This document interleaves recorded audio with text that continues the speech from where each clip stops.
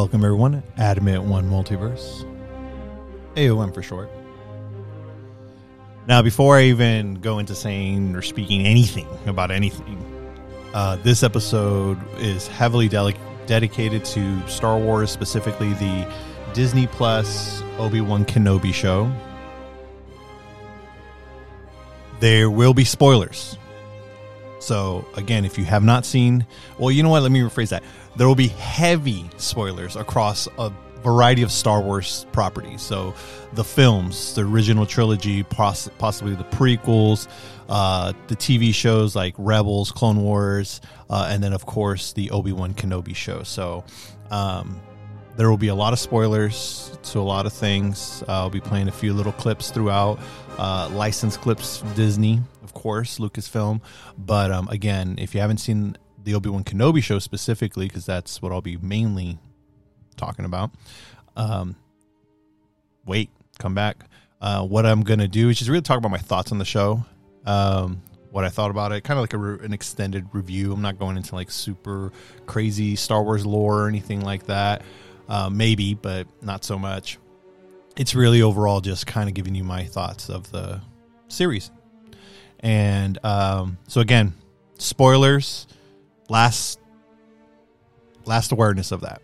There will be spoilers for Obi-Wan Kenobi, a couple Star Wars films, a couple TV shows regards to Star Wars. So hopefully you have seen everything. If not, it is what it is. So let's get to it. I do like this theme, by the way.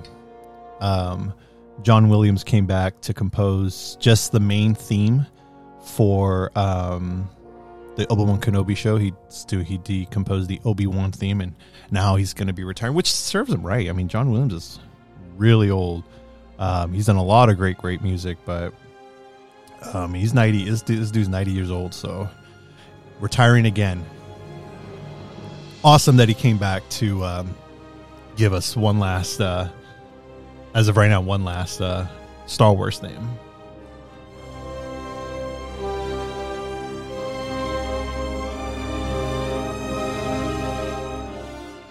Natalie Holt, she's the one that composed the score throughout a variety of the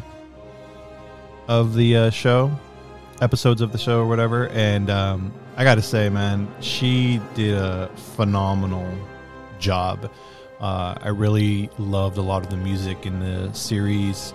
Kind of like, not so much remix, but like there's songs that present themselves, and then they're like, you got hints of like it's about to start and it's about to go to like a known theme that we know, but then it like kind of scales back and it continues on its own thing. So the music in this show was really, really well done. So, Obi-Wan Kenobi is a Disney Plus exclusive series. Takes place 10 years after Revenge of the Sith. So it's a 10-year from then. It's 6 episodes, but overall it's about 4 hours of actual I was going to say in-game content. It's 4 hours of actual like new footage, I guess you can say, because you'll see an episode on there and be like, oh, it's 58 minutes.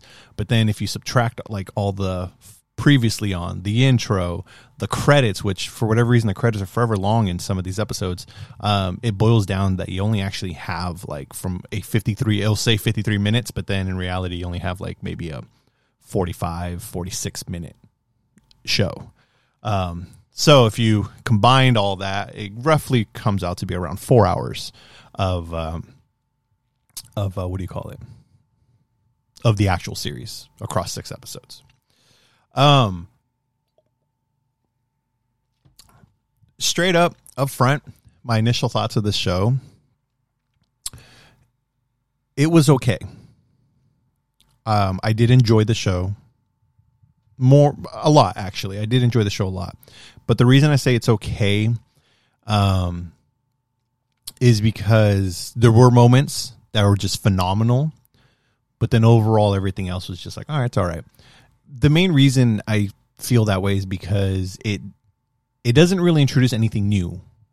one of my biggest issues, or not issues, one of my biggest concerns that I had going into this show was, what can you really tell us that's going to be new, different, but at the same time not contradict the original trilogy? I've said it numerous times before, like I'm really kind of over the original trilogy. All the new Star Wars content has to somehow revolve around those three films. It's, you know, I praise the prequels because of the content and the world building that it introduced. Yeah, the dialogue, some of the acting, some of the writing is a little bit like, what the hell? But overall, it introduced so much more to Star Wars than the original trilogy did. The original trilogy was just isolated to, you know, this group of individuals, which Luke, Han, Leia, Chewie, 3PO, and R2-D2 up against, you know, Vader, and then eventually the Empire. So it didn't do a lot of world building. And at the same time, it was semi-isolated to just those characters. So when you start to, and there wasn't a lot like openness. So when you try to build a universe around the characters versus the actual content of what Star Wars is, the actual Star Wars universe, it gets a little finicky. It gets difficult because they always try to tie it back to something. So, and unfortunately, the sequel trilogy just, you know, that's what I wanted. I wanted not the sequel trilogy, but what I wanted was for Star Wars to go well in advance in the future, so we don't know the outcome. Because we saw the original trilogy, you know, in its beginning, great, good story, good everything. I do enjoy the original trilogy. Then we went to the prequels and introduced a lot of stuff to explain, which I loved. But at the end of the day, we already knew what it was leading up to. So it gave us that initial 19-year gap, because initially from Revenge of the Sith to A New Hope, it should be about 19 years. So there's a big gap there of what happened in between that time. So Obi-Wan Kenobi show does it fills in a few little blanks. I think Star Wars Rebels fills in a lot more and introduces a lot more and does a lot more. Kenobi does the same thing, but the problem with Kenobi is that it's tying to the main characters, to Luke, to Leia, Vader. And again, we already know from Revenge of the Sith to A New Hope and, you know, Empire and Return, we already know the outcome, you know.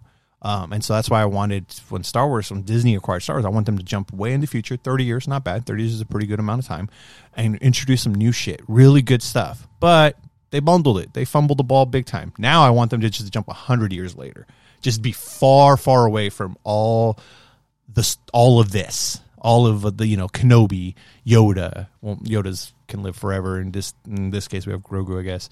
But, you know, Luke, Leia, like, I want them just to be far away from that stuff. Just go way the hell out there, and start new, like reboot it again, because I really don't know where the hell they can go with Rey and all that crap.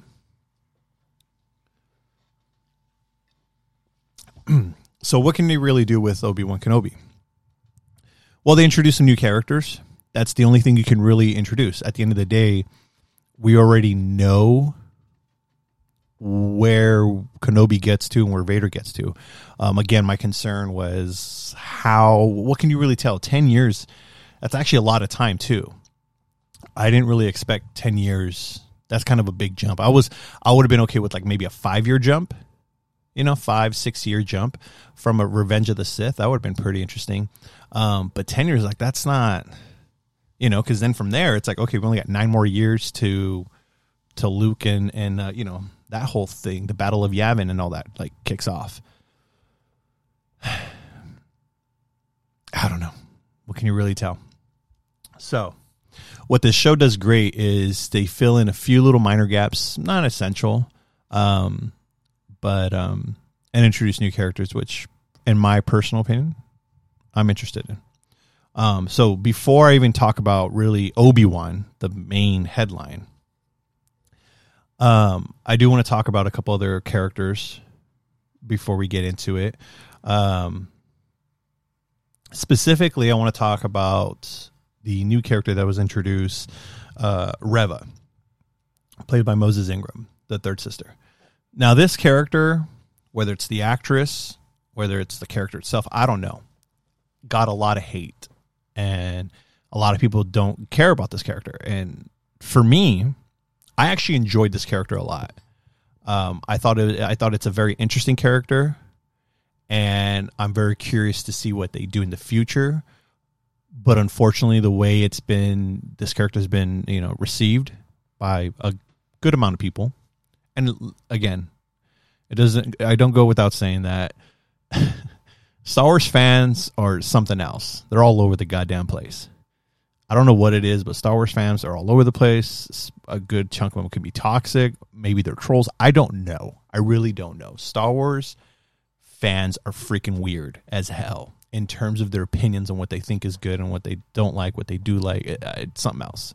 I'm one of them. I mean, you might be a Star Wars fan, and I could be saying some stuff today that you're going to be like, yo, what are you talking about? Like, you're tripping, So I don't know why or what or the science, but Star Wars fans are all over the damn place. It's something else. But anyways, I like this character. We're introduced to this character. Obviously, you have to watch the entire series to appreciate the character. I appreciate the character right off the get-go, episode 1, before I knew anything of anything. It was one of the Inquisitors. The Inquisitors are great characters, interesting characters, I should say, that were introduced, I believe, in Rebels, Star Wars Rebels, the animated series. I do highly recommend watching Clone Wars and Star Wars Rebels. They're both animated shows, but please watch them. They're great. That's some of the best Star Wars out there. If you're a fan of Mandalorian and Book of Boba Fett and all that, specifically Mandalorian, you're like, oh, all of a sudden you're a Star Wars fan of that, go watch the cartoons, because Dave Filoni, obviously Jon Favreau is more involved in Mandalorian, but a lot of the stuff that's coming, Mandalorian, Book of Boba Fett, Ahsoka, all these things, a lot of that stuff was introduced in Clone Wars and Rebels. Dave Filoni is one of the great Star Wars architect with that. He continued the legacy of Lucas, worked with them early on, and they created some really good content. Yes, it's animated, it's cartoon, it's fine. Go watch it. It's great stuff. And I'm telling you, Rebels is great. I've been telling my brother to watch it for the longest time. Watch Rebels.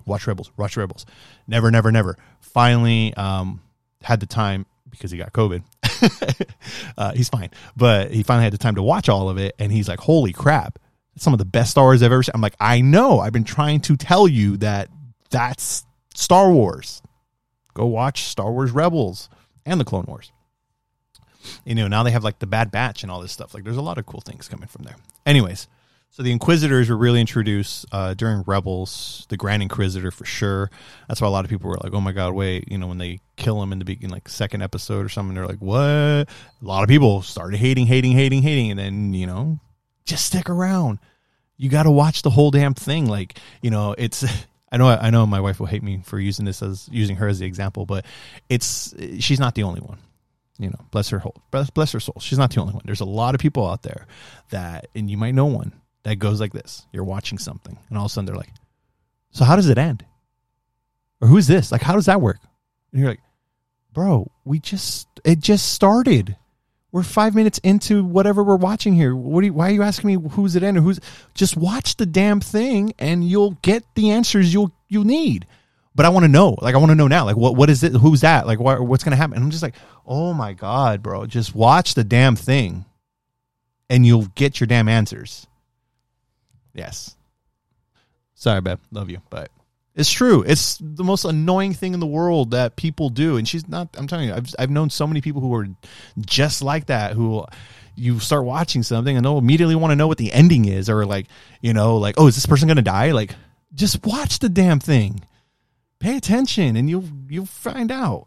So with Obi-Wan, there's obviously, they want to build the suspense. They want to build these things, the unknown, and everyone starts having theories. And it's like, well, I can't believe the Inquisitor. Like, well, how do you do that? Like, you're already destroying the canon. You're already destroying the chronological order of things. Like, it's already messing them. Like, just wait. We're in the second damn episode. There's 6. There's a total of 6. There's 4 more. Just wait. So, yeah, this is why I don't like the weekly crap. Because it gives too much time for people to sit there and be like, and create all this negativity. I swear to God, I truly think that if they had released Obi-Wan all at once like Netflix does, we wouldn't have the time it took to build to hate this Reva character. Because obviously you didn't get your answers. You got tidbits here and there. I mean, this is an Obi-Wan show, but this is also her show as well, kind of. And the reason I say that is because it's following her story arc, because they needed something to fill in. Again, we can't have too much Obi-Wan. We can't have Vader all the damn time. Like, I'm sorry, it's not going to happen. Why? Because leading up to A New Hope, like once it gets there, we know what's the outcome. So you can't really introduce too much new things that's going to contradict the other stuff. They're smart about it. So what do? They introduce new characters and fill in the screen time with that. So you find out that Reva is one of the younglings that survives the massacre of Order 66 at the Jedi Temple. She was actually should have been killed by Anakin. They do some really good flashback sequences with Hayden Christensen. And you know what? Bless this man. I'm happy he came back. Like, poor guy gets criticized for his acting in anything he makes. I feel bad for the guy. But he is an iconic character in the Star Wars universe. So everything that he did in this show, when it was him, you got to see him. Because obviously when he's in Vader, it's not really him. Because James Earl Jones voices him, which I heard was they kind of did. It was James Earl Jones, but it was also like robotic, kind of like how Val Kilmer has that tech, because Val Kilmer can't really speak, so they use this technology where they're able to recreate his voice. It's crazy. Like, look it up. I've talked about it with Top Gun Maverick. Like, look up Val Kilmer and like his his artificial voice, and it'll blow your mind. It blew my mind. So I heard they use a little bit of that tech with James Earl, because James Earl Jones, like, in his 90s. Like, this is an old gentleman, It's going to be a very sad day when Vader, Mufasa, from the Tom Clancy's Harrison Ford films of Jack Ryan and all that. That's going to be sad when this character dies. I can't, this individual, this person, like, I love James Earl Jones. He's a very iconic voice. But, so James Earl Jones does the voice as Vader, and then in the suit, sometimes it was Hayden Christensen, but for the most time it was just a body double, though. There was a stunt double, and then there was a suit double, I think it said. So there was, like, technically 5 people playing, what do you call it? Vader / Anakin. Hayden, James, and then 2 stunt double guys. Or a bodysuit stunt. And then 2 stunt doubles. So, because there was the stunt double for Anakin when he's not in his suit. So, 5 people are playing Anakin / Vader. But anyways, when you did see Hayden, it was great. It was fantastic. They did some really good flashbacks from Order 66, from Revenge of the Sith.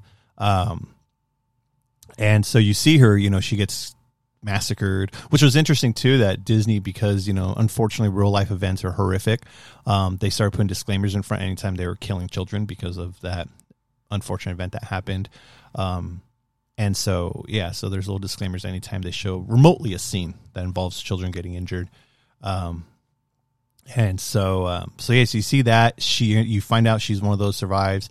She became an Inquisitor. Her whole agenda was revenge, but she was trying to get close to Vader. The only way she can draw Vader out that she knew of, because she was an Inquisitor, she was kind of just the third sister, was to draw and try to get him alone, right? Because she can't kill him in front of a bunch of people, I guess. And so her objective was to draw out Kenobi, because she knew a lot of the past. Like, she knew Anakin was Vader, which everyone was mad about. Like, how does she know Anakin that's Vader? I'm like, well, that's why, because Anakin is the one who killed her. Like, she put it together. Like, I'm telling you, her story, I love it. I just love it so much. And so, she has this whole plot to get revenge on Vader. And the whole time, though, and finally when she meets up with Obi-Wan, they, like, set up a thing where, like, you're trying to get to him, I'm going to help you out, whatever the case may be. And when she finally fights Vader, like, their little battle was pretty good. Vader ends up, like, stabbing her. And then you see the Grand Inquisitor come back. And the thing is, though, in that scene, he says the dialogue of, like, I knew you the whole time. Like, I allowed you. And it just plays well for Vader. It's like, dude, I'm telling you, you cannot mess with this guy. He knows. He knows everything. And not only that, the Grand Inquisitor knew too. So it shows just the ruthlessness of the Grand Inquisitor, which you see more of in Star Wars Rebels if you want to see more of that character. So it's just so well done. And so when she gets her betray, she finds out that Vader had a kid, 2 kids, but in this case she only finds out about the one, Luke, because of a little communicator thing. So then the series ends where her going to Tatooine to find Luke, and she battles Owen and Beru, which was awesome to see. I love seeing a little bit tidbits here. Again, Owen, the limited scenes that Owen had, which was played by I think it was his name, Joel Edgerton, who reprised his role from Revenge of the Sith, episode 3, and Beru, same character as well, same actress. It was cool seeing them battle and get that little tidbits, get a little more different scenes, but recreated scenes in the home of Owen Lars and Luke Skywalker that you see from A New Hope, and then you see in Obi-Wan Kenobi, so it's pretty cool to see. But anyways, and it was well done the way they played it too, because like the whole they pretty much tell Luke like it's Tusken Raiders, so he never really sees Reva, and let alone never sees the lightsaber. So it still keeps that Luke Skywalker's in the blind, in the unawareness of lightsabers and Sith and Jedi or any of that stuff. But anyways, Reva ends up catching him, and she has a chance to kill him. And as she's killing him, she has the difficulty of seeing the flashback, seeing herself in that position as a kid when Anakin killed her, tried to kill her and killed all her younglings. And so she ends up not killing him, gives him mercy, right? And brings Luke back to Owen and Beru, and then Obi-Wan's there by that time. And so she tells him, like, I couldn't, I failed them, referencing the younglings, her friends, to Obi-Wan. She's like, I failed him. And he's like, no, you didn't. You by not killing him, you by showing him mercy, you win, you succeed, you're free. And again, if you don't follow Star Wars, it's the whole thing of the good and bad, the Sith and the Jedi. And so her whole thing with hatred, revenge, we learned this about Anakin. She literally had the same path as Anakin, but she's able to stop it. She's able to not give in to the dark side and does what a Jedi does.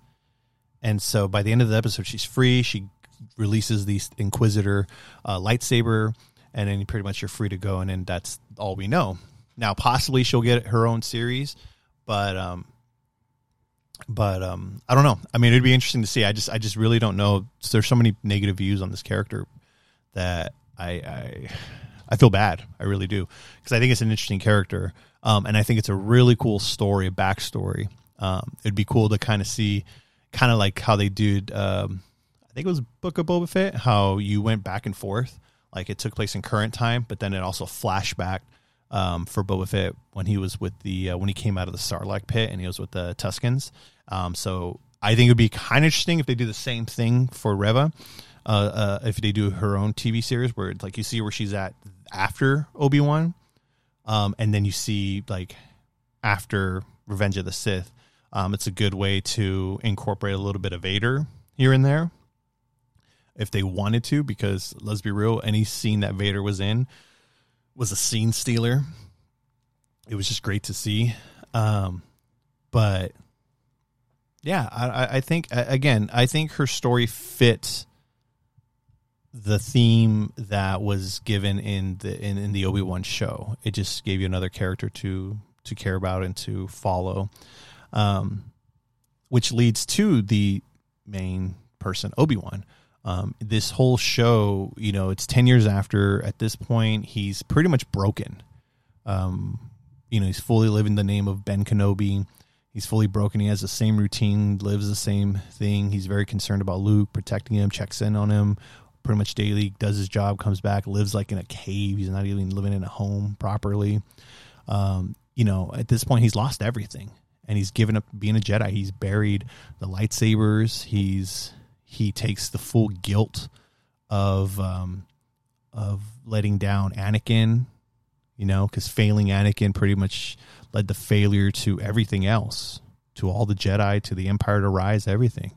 So he's taking this toll, and at the same time, he's trying to reach out to his previous master, Qui-Gon, seeking his guidance, which he never comes. And so it was just very interesting to see, like, just someone who's just so,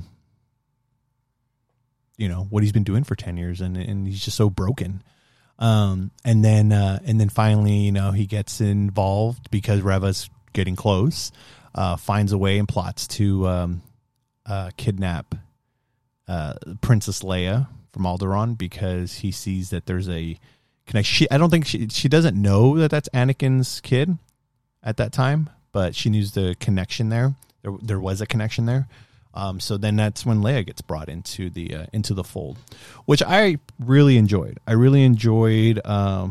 Surprisingly, I didn't expect it really, but seeing a young Leia, 10 years old, the actress, the Vivian Lyra Belair, she did a great job as Leia.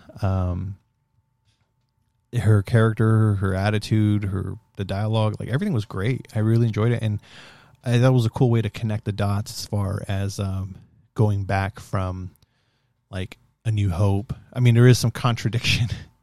There's some contradicting dialogue, but for the most part, it was pretty cool how they kind of tied those things. So that way we now know how Leia knows about Obi-Wan Kenobi and why she seeks his help.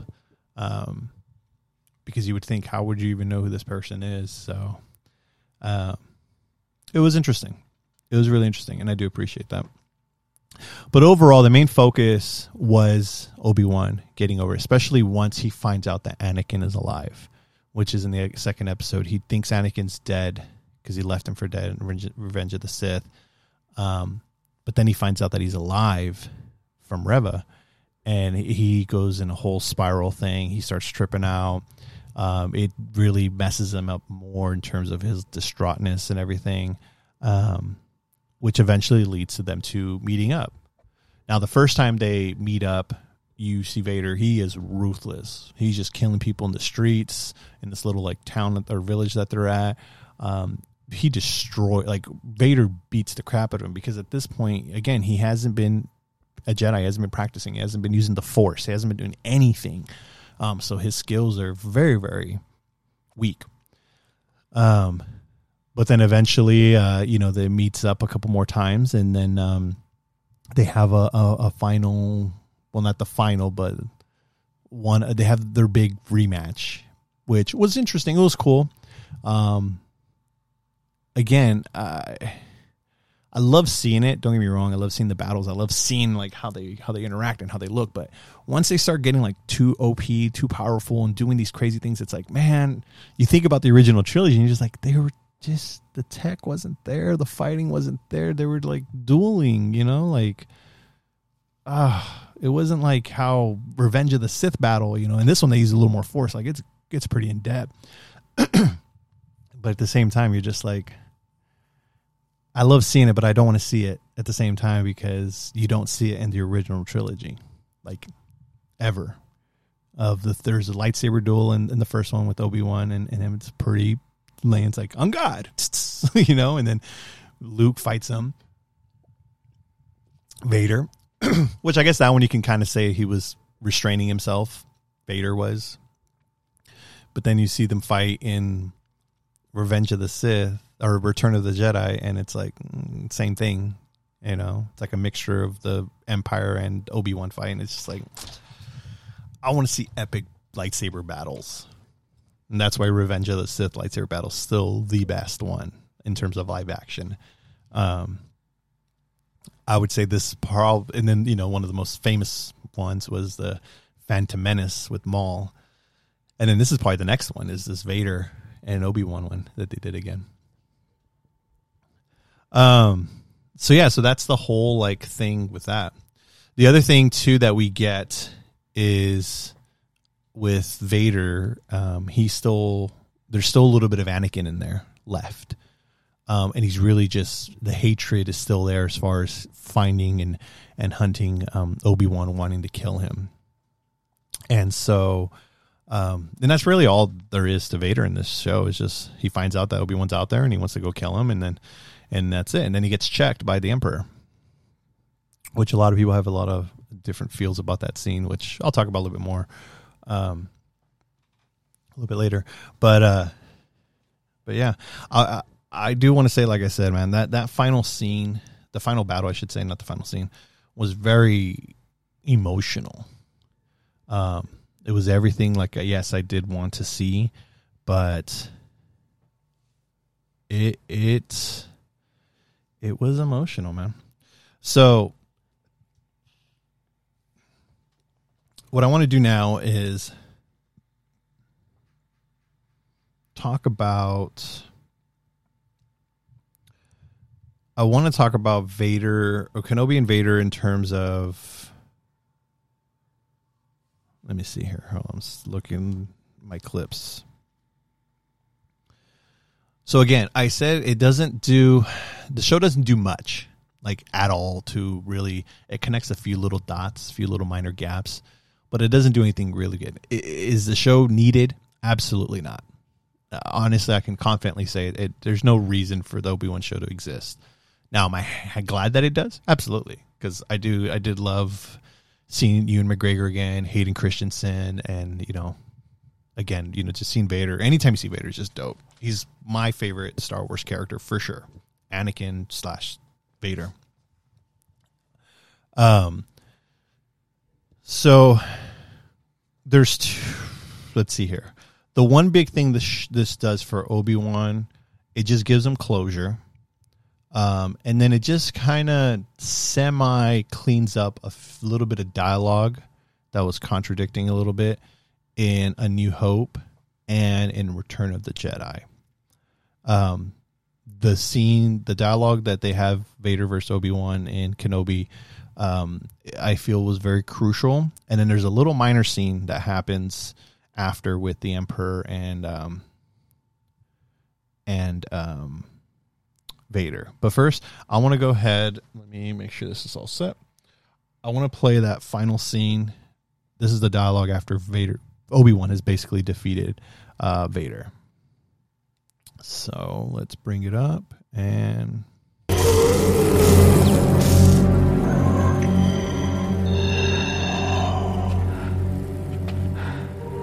Anakin.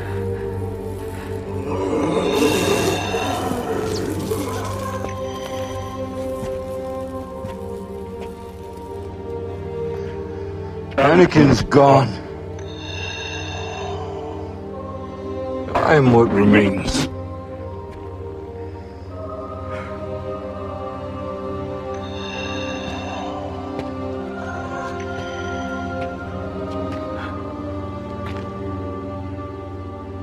I'm sorry.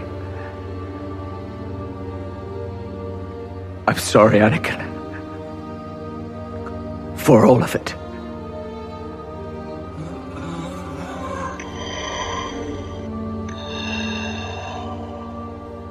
I am not your failure, Obi-Wan. You didn't kill Anakin Skywalker.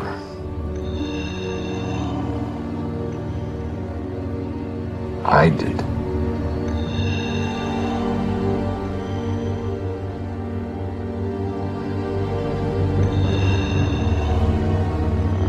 The same way, I will destroy you.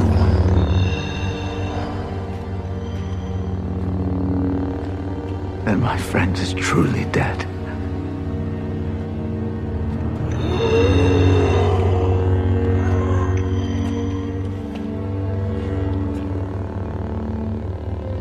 Goodbye, Darth.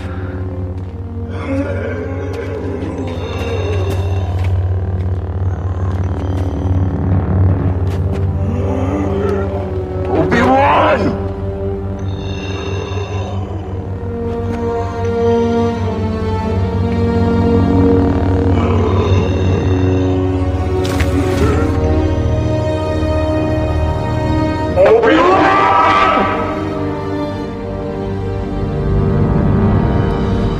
Absolutely love how Hayden Christensen sounds during that whole thing where they like robotic and make it sound like Vader. And I love when he says "I did," and he has like this big ass, like not big ass, but you can see because his helmet is partially damaged on the left side, so you can see half his face. He has a smirk. He smiles when he says that. It's just brilliant. A couple things about this scene and the dialogue. First one is, if this is the first time you've ever seen that, where Vader's helmet's half ripped or half broken, and you see part of his face, Anakin's face with the red eye, and like I just said, the audio where it's like a mixture of Hayden Christensen and Vader's voice. This ain't the first time that's ever happened. Again, if you watch Star Wars Rebels, there is a particular duel. I will reserve this little spoiler. I will not say it, but there is a particular duel with a certain ex-Jedi versus Vader, and the same thing happens. The only difference is that it's on the right side where the helmet's damaged. The same thing. So when I saw it, I was just like, it was cool to see it live action, but it's like, I've already seen this before. But I loved it. I still loved it regardless. Again, Star Wars Rebels, really good. Anyways, so a couple things here. So big thing is that I love that we finally see that Anakin Vader takes the credit of killing Anakin, which plays important to later dialogue, which I'll play in a little bit, where there's 2 times where Obi-Wan really tells Luke that a person named Darth Vader killed his father. So now that little dialogue kind of ties that in a little bit, because at this point it leads to where where Obi-Wan calls him Darth. And that's where he truly, like he said, my friend Anakin's really dead, which is kind of said again a little bit later by Luke. I'll play that in a little bit too. So it was really interesting to see. It was really cool to get that little tie-in, and he's like, all right, Darth, because when you see him in A New Hope, Obi-Wan calls Vader Darth. He doesn't call him Vader, doesn't call him Anakin. When he speaks to him directly, it's just Darth, and that's what he sees. The only problem I have with this scene is that here we go again. Obi-Wan doesn't kill him. I get you can't kill him, because obviously now you would really mess up the rest of the thing. But it's like, why not? Like, why couldn't you kill him? Or why didn't you? Had you done it, you would have like stopped the lot. I mean, it would have changed history. I know I've been seeing it kind of trending a little bit, how Marvel has the series What If? Like, what if something different happened, how it changed the universe? I think Star Wars needs that too, because I'm telling you, like that. I think that's probably the only issue I had with this scene was like, I think I would have been better had it been like what we saw, but then there's one last like fight, and then Vader truly believes he killed Obi-Wan, right? So that you have everything as it did. He says goodbye, Darth. He starts to walk away. And instead of him walking away and you just hear, Vader yell Obi-Wan twice, like he actually musters enough energy to do some last finishing blows, and then, thinks that he kills Obi-Wan. Because then at that point, it can really cleanse Vader from being like, all right, I've completed, I've won, I've succeeded, I've defeated Obi-Wan. He's done. I don't got to worry about him anymore, And it does a lot of other things to it too. It completes the whole, like, all right, in A New Hope, when he says, I sense a presence, it now would make more sense because he thought that he would be dead. When he speaks to the Emperor, in the little clip I'll play a little bit later, it's like the Emperor knows Obi-Wan's alive. Vader knows he's like what? Like, come on, man. So that's the only issue I have. And again, this is the things that kind of come into play. It's like they should have killed Obi-Wan, or he should have killed Vader, and then he would have been done with it. That wasn't going to happen. So what's the next best thing? Vader should have believed that he killed Obi-Wan, and then that's the end of it. Kind of like there's a part when he fell in that battle, he gets buried by rocks, and then Vader pretty much thinks he won, that would have been fine. I mean, obviously I wanted to see more, but it would have been better to do that scene probably after,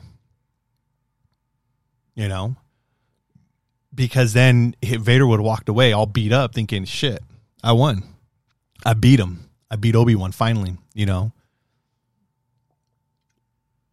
So that's my only issue, because now they know that he's lingering somewhere. So I don't know.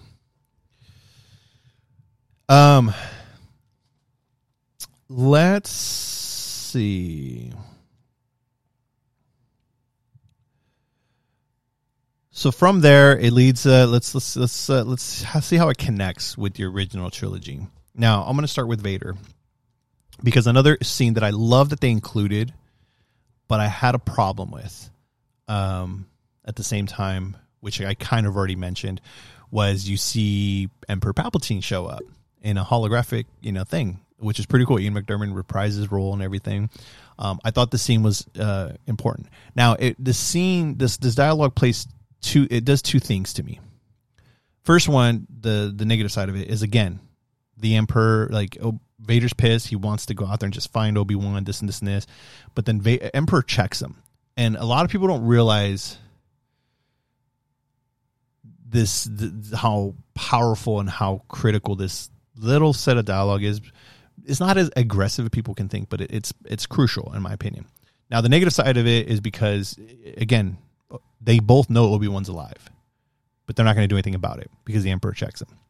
But the way the Emperor checks him, he pretty much, you know, Vader's huffing and puffing, and then Emperor's like, hey, man, what's up? Like, why? And this is how Vader already knew, or Emperor already knew, that Vader's still weak, because he checks him again a couple years later, not a couple, a lot of years later, in Return of the Jedi. So I'll play that clip as well. But I know a lot of people have a problem with the scene because it's like everything that just happened, and then the Emperor just like, hey, this and this, and then it's like, okay, so let's go ahead and play that clip, which should be this one. The probes are tracking every system within range. We will destroy everything in our path until he is found. You seem agitated, my friend. He will not evade me again. I wonder if your thoughts are clear on this, Lord Vader. Perhaps your feelings for your old master have left you weakened. If your past cannot be overcome, Kenobi means nothing. I serve only you, my master.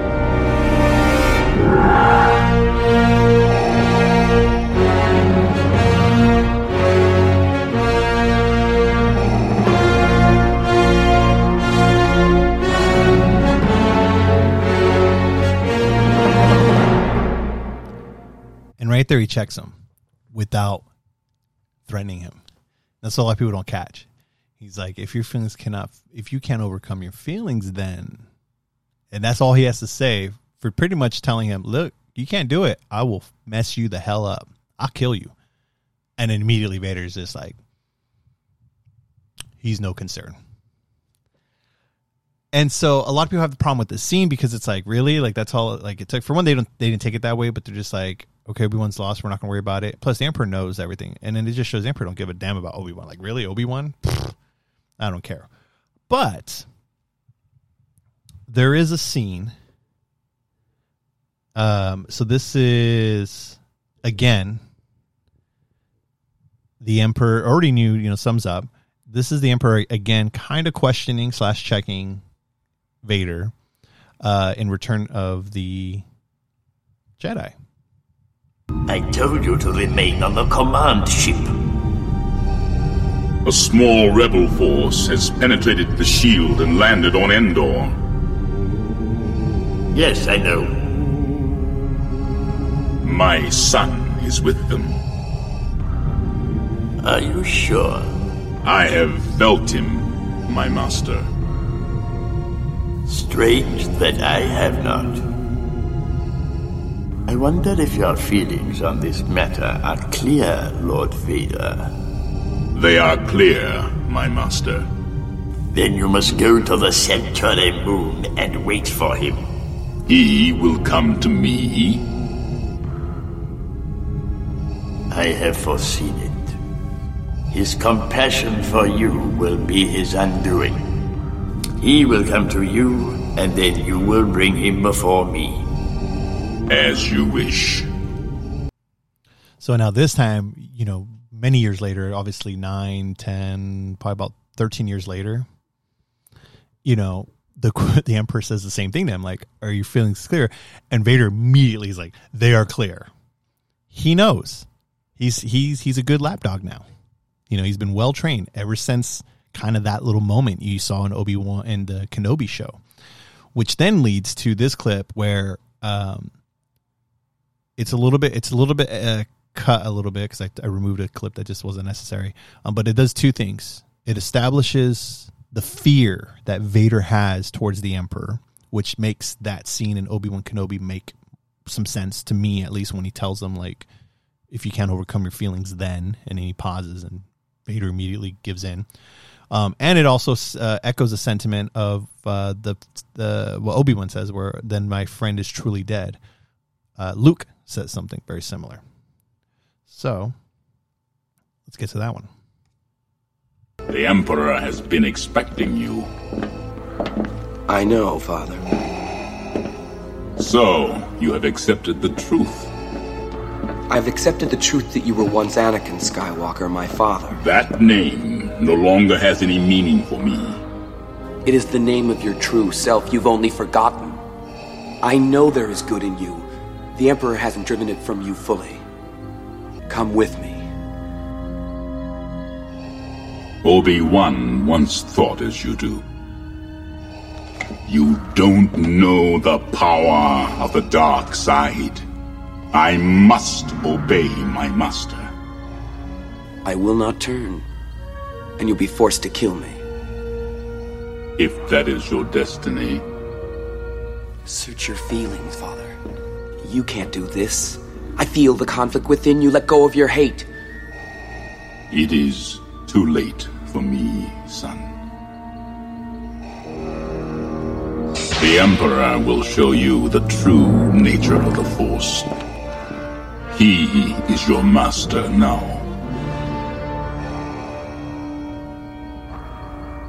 Then my father is truly dead. And right there you hear Luke say, then my father is truly dead. Just as Obi-Wan says, then my friend is truly dead. Pretty cool. And then you hear pretty much how he just tells him, like, the Emperor's the shit. He's the best. And he tells them, let go of your hate. But in reality, it's his fear. Vader has a fear towards the Emperor. Which, by the way, if they were to do a Vader series, miniseries, or even a movie, there's a book, Lord of the Siths, that's officially the Disney canon.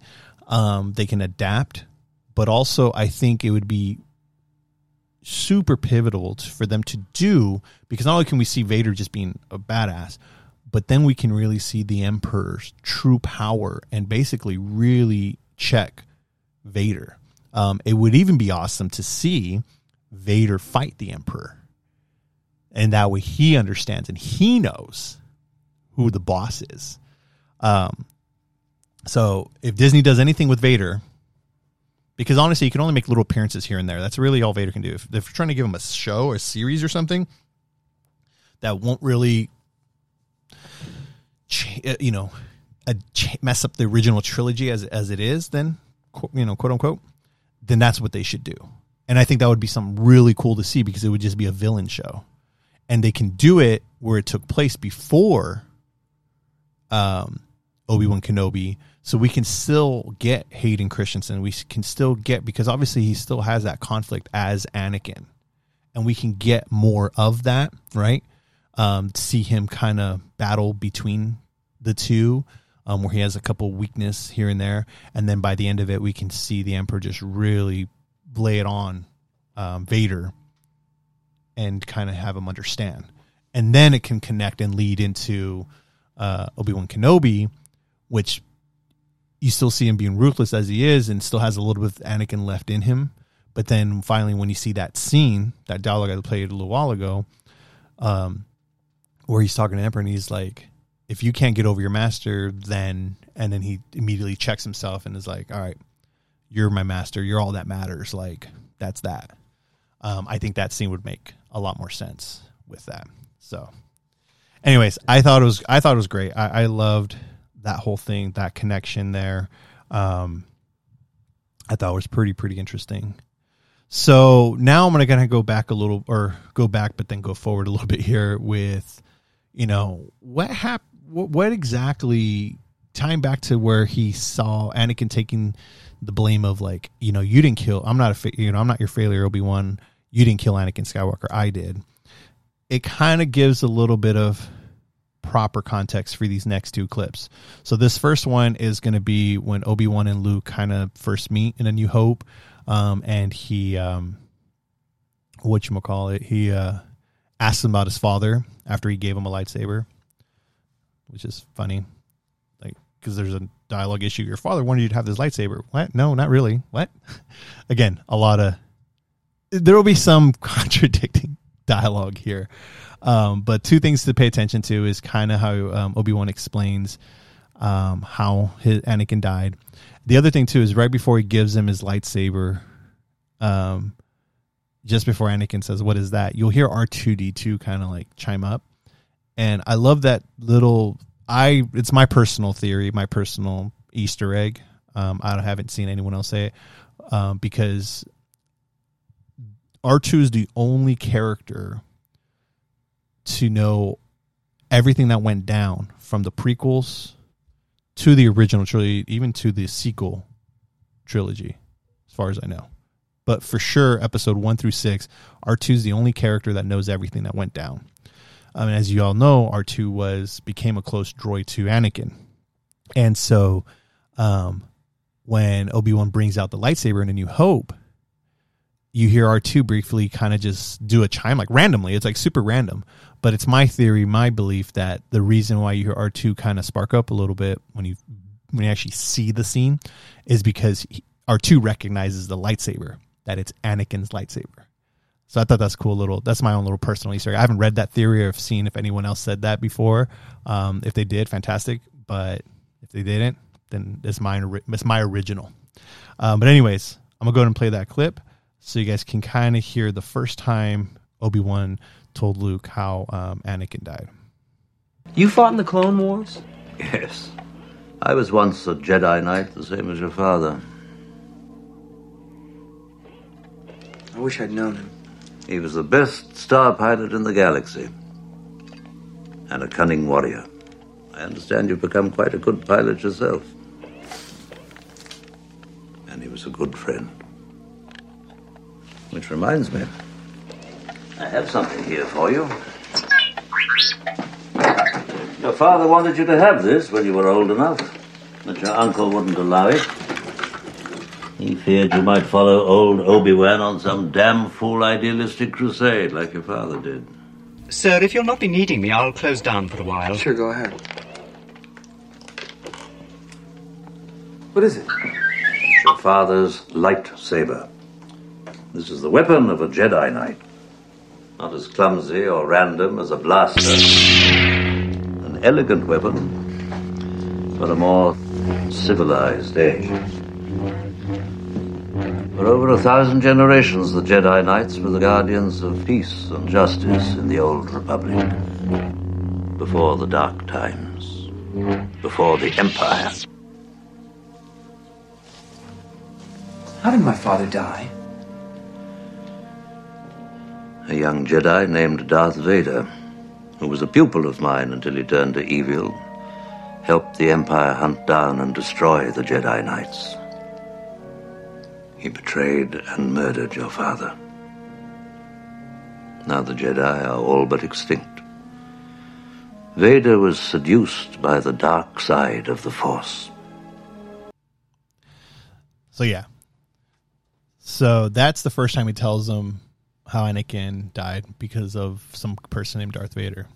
And again, when he says, what is that? Showing him the lightsaber, you hear R2 do that iconic, sound there. I'm telling you, I think that I'm pretty confident it's because he recognized the lightsaber. And if that's true, which I don't know if it is or not, either way, in my head it's true. It's freaking amazing. So now this clip I'm about to play here, this is the second time that that Luke and Obi-Wan speak, Obi-Wan being a Force ghost, and tells him the truth about, or actually doesn't tell him the truth, but it explains to him again how Vader killed Anakin.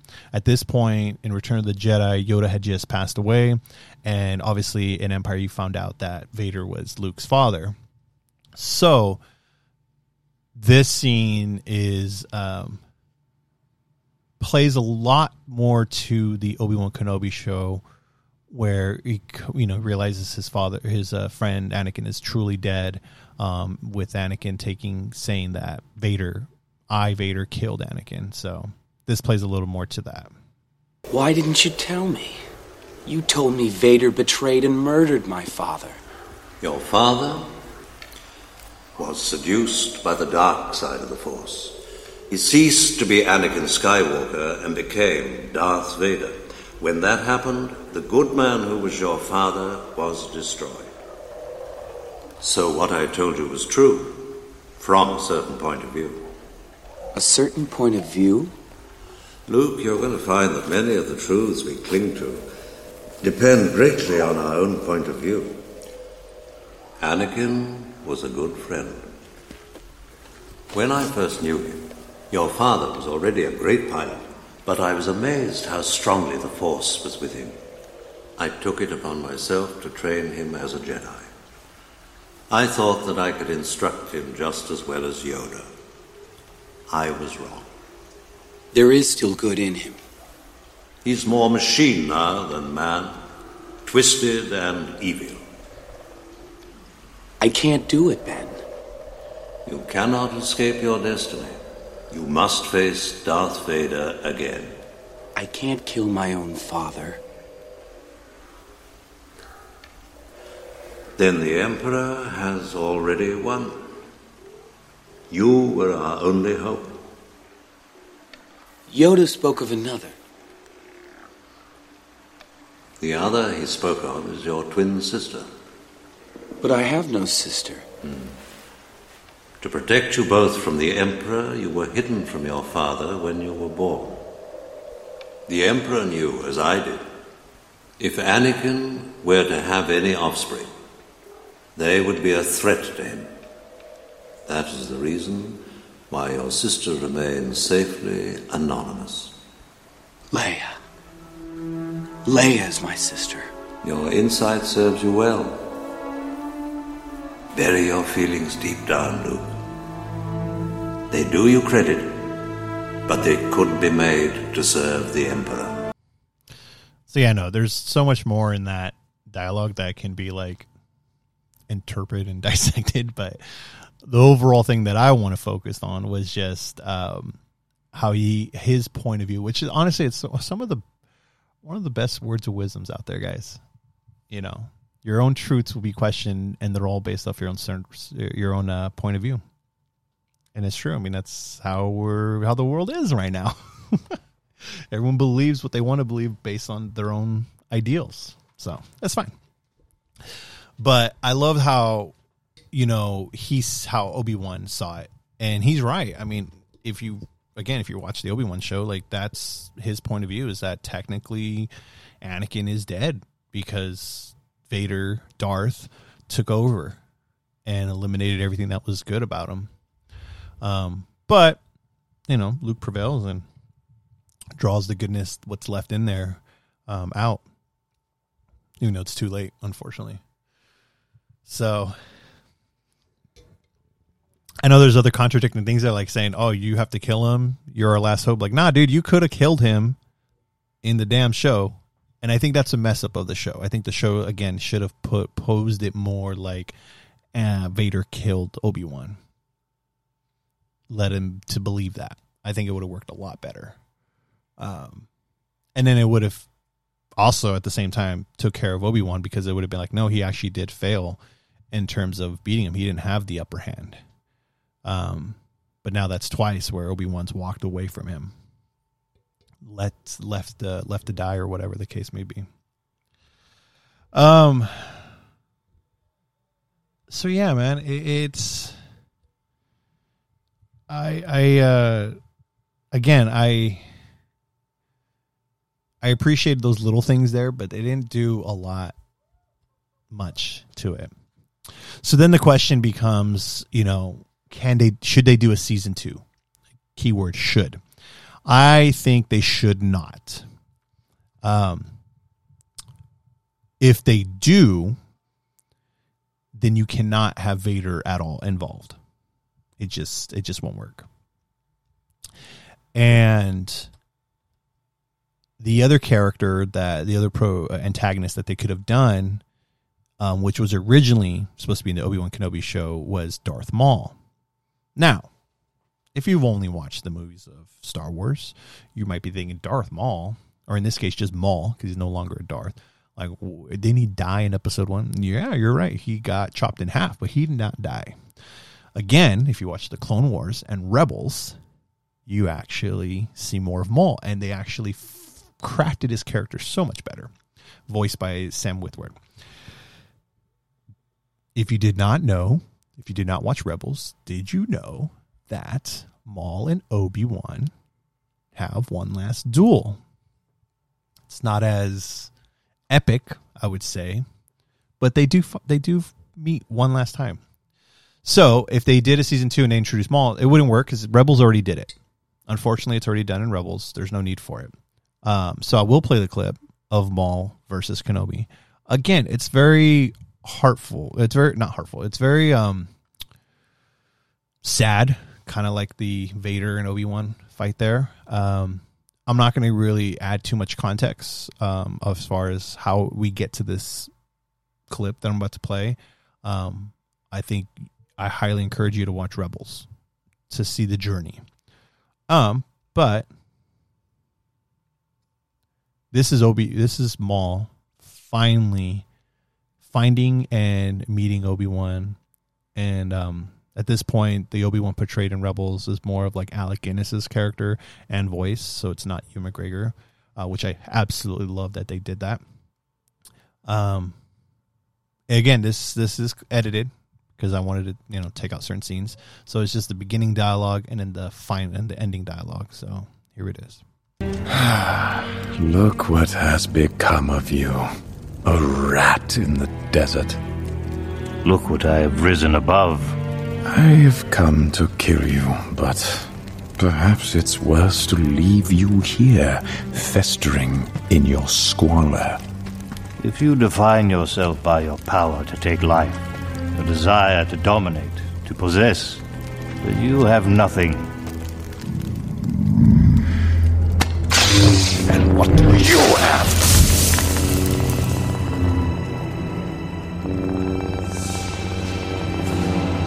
Why come to this place? Not simply to hide.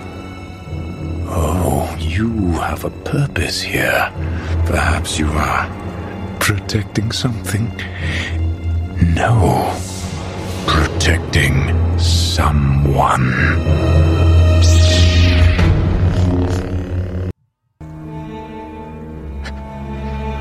Tell me, is it the chosen one?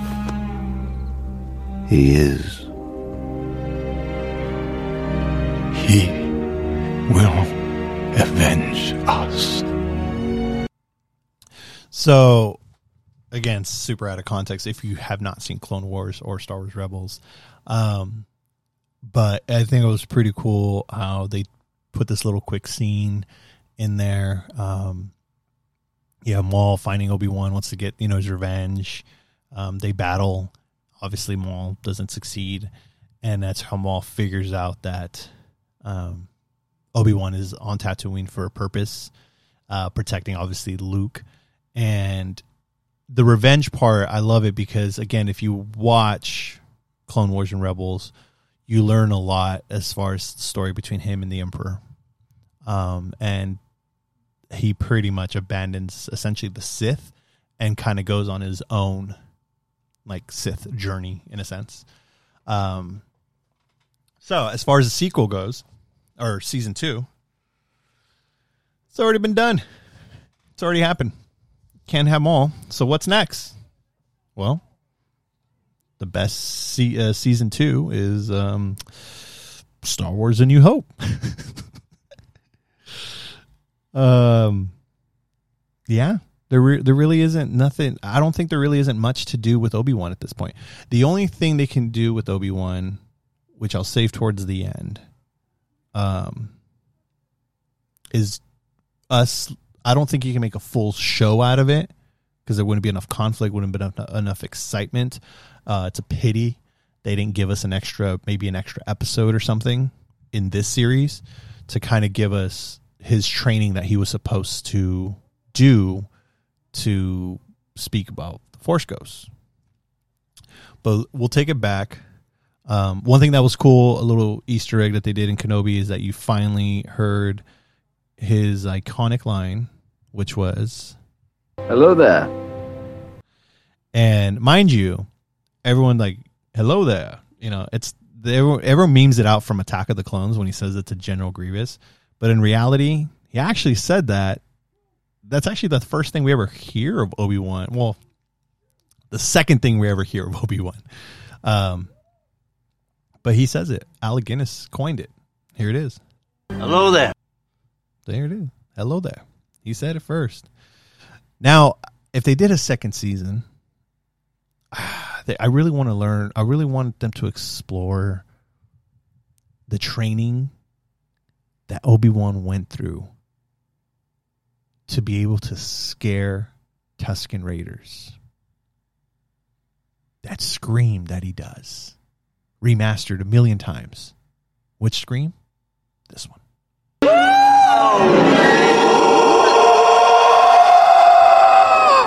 What kind of Jedi power was this?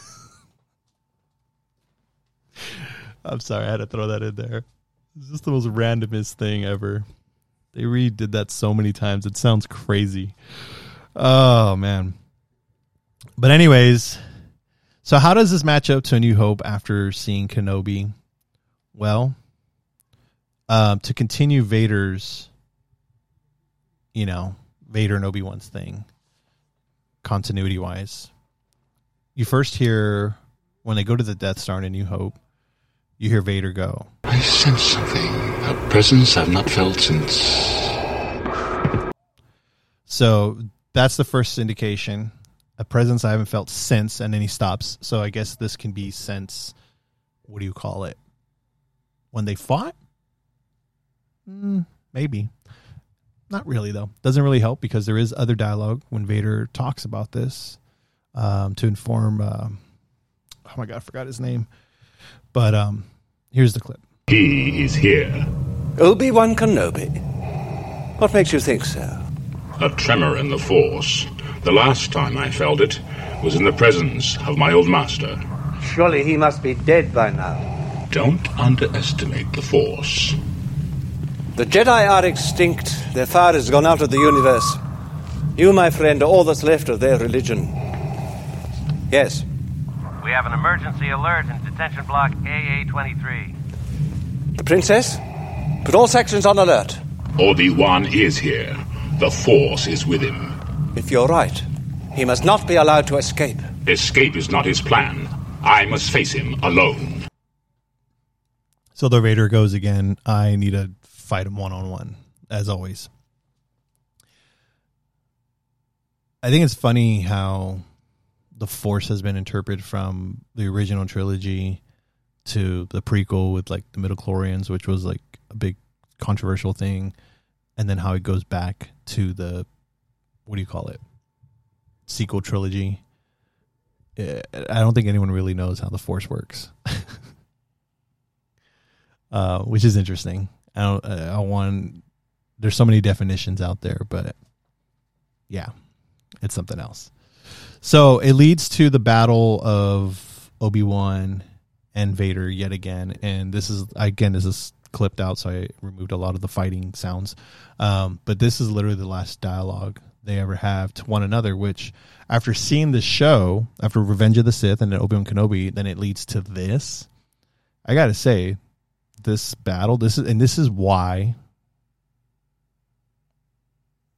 you know, the original, I have issue when they introduce content that takes place before the original trilogy, because it adds more lore, adds more character development, the whole 9 years, which is fantastic.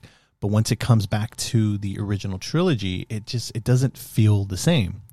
So you heard that dialogue earlier with Kenobi and Vader from the show. This is the last words they say to one another during their battle, and it's just so underwhelming.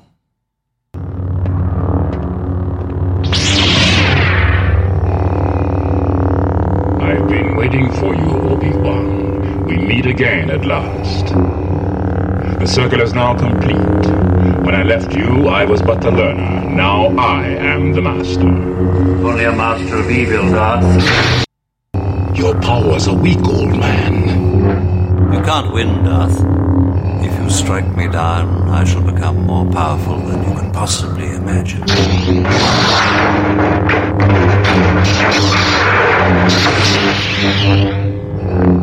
You should not have come back.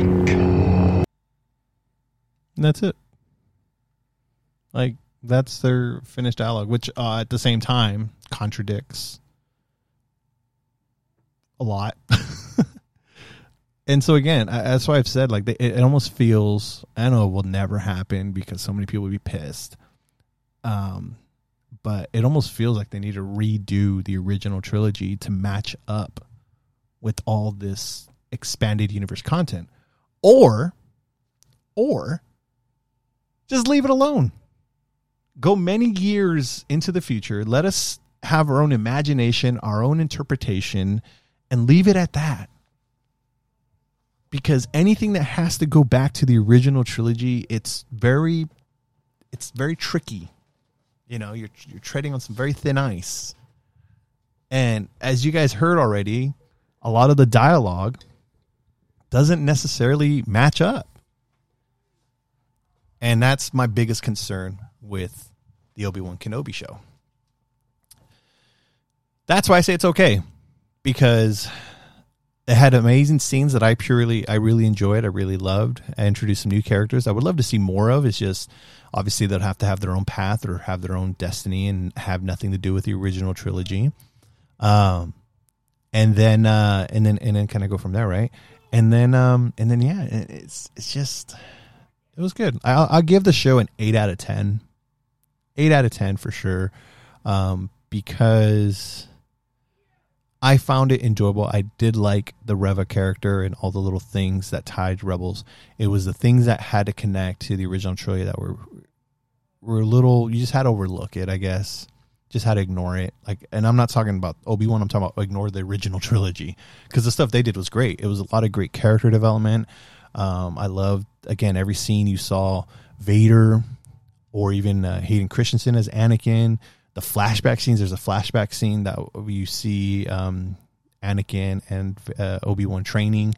I think it was like just before the Clone Wars, because I believe if you look at the scene, Anakin has both normal hands. So it was before Clone Wars, and they did a little bit of, they tried to do the de-aging thing a little bit, which wasn't too bad.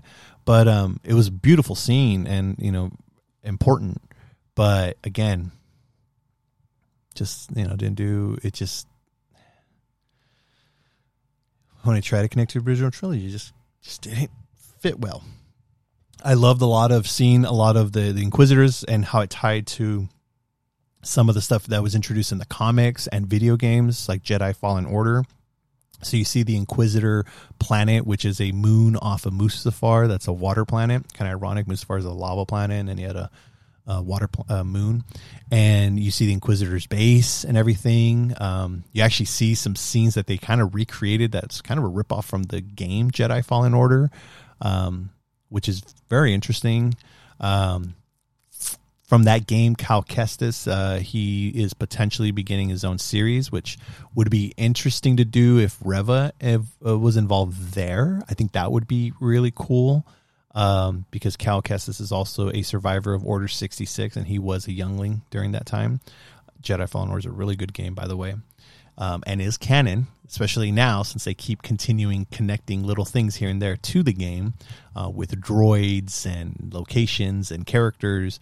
And now it sounds like we will be getting a show potentially, or that character Cal Kestis will be appearing finally in live action, which is the same. They got a specific actor to play that character in the game, so, and he looks exactly how he looks in real life. So it'd be an easy transition. So a lot of cool things, but that's really it. Like, there's really nowhere else you can go after this show. Just leave it there. As much as I would love to see more of Ewan McGregor and stuff like that, there is nothing there. There is literally nothing there. If they do, you would have to introduce something new, something different. He has to go off planet, or I don't know. Like, honestly, it's just. And so the big tease, or the big thing that happens at the end of the show, the series, is you finally see Qui-Gon. So yes, Qui-Gon finally appears. Force Ghost Qui-Gon appears to him, to Obi-Wan, and he's like, "Come on," basically to continue his training or whatnot. So I would love to see more of that, but you can't do a full series out of that. That's why there should have been like either more scenes, like an extra, like a little mini montage or something, or another episode just closing in a couple things, I guess. I don't know. I really don't know. It's just like, I kind of want to know more of that, or just leave it as is. He just goes off and he does training, do the comic book, and I'll read the comics or something. But it was cool to see Liam Neeson reprise his role. He said that, he doesn't want anyone else to play Qui-Gon. So if you watched Rebels and I think Clone Wars, but Liam Neeson did reprise his voice role as Qui-Gon. So there has literally only been one Qui-Gon as far as I know. As far as the media goes, movies and the TV shows, it's all done by Liam Neeson, which is pretty cool. I think that was cool, but it was a nice little cameo to see him. I would have loved to see more, but we didn't. Overall, the show's good. I enjoyed it. I thought it was great. 8 out of 10. Is it needed? Is it essential? No. Was it cool watching it? Yeah. Does it, cause potential problems connecting to the original trilogy? Absolutely. Dialogue issues for sure. But I mean, again, Star Wars was written many, many years ago. It's like 45 years of Star Wars, the original trilogy, and now we're having all this new stuff. Again, just jump into the future. Get away from all this. We don't need any more. It's okay. We can go and create a new Darth Vader, create a new hero, created, all this. Just do it right. Don't do it the way Disney did it with the sequel trilogy. They had something good there and they botched it. Have the same damn writer, Kevin Feige, that crap, man. Got to have that continuity. Got to have the everything making sense. And they can do their own thing, but I don't know. We'll see. I'm not going to dive too much into any of the other characters or anything. Again, that pretty much sums up the entire series. I personally enjoyed it. I loved it. I highly recommend it. It's good to watch. Hopefully you can get over the weird. Don't listen to, let me put it this way. Just don't listen to other people's opinions. Watch it. Formulate your own. Kind of how Obi-Wan said there. Your own point of view. Just watch it and you generate your own point of view, your own perspective. And if you like it, you like it. If you don't, you don't. That's fine too. But it's good. So I'm going to go ahead and finish this episode. I'm going to play the clip of when Qui-Gon returns. I cannot not have Qui-Gon. Can't hear, I cannot have you guys not listen to Liam Neeson. But I'll play that. Thank you. I wanted to cover more, but let's keep it short and sweet. Things that are important. And I'd love to reach out to folks and hear their thoughts and opinions. Because again, Star Wars fans are something else, man. I already had a conversation with a friend about him not liking the Reva character or the story arc, and it was a good conversation. I felt interesting to get their perspective, their point of view. But yeah, thank you guys. Master Qui-Gon. Well, took you long enough. Beginning to think you'd never come. I was always here, Obi-Wan. You just were not ready to see. Come on, you've got a ways to go.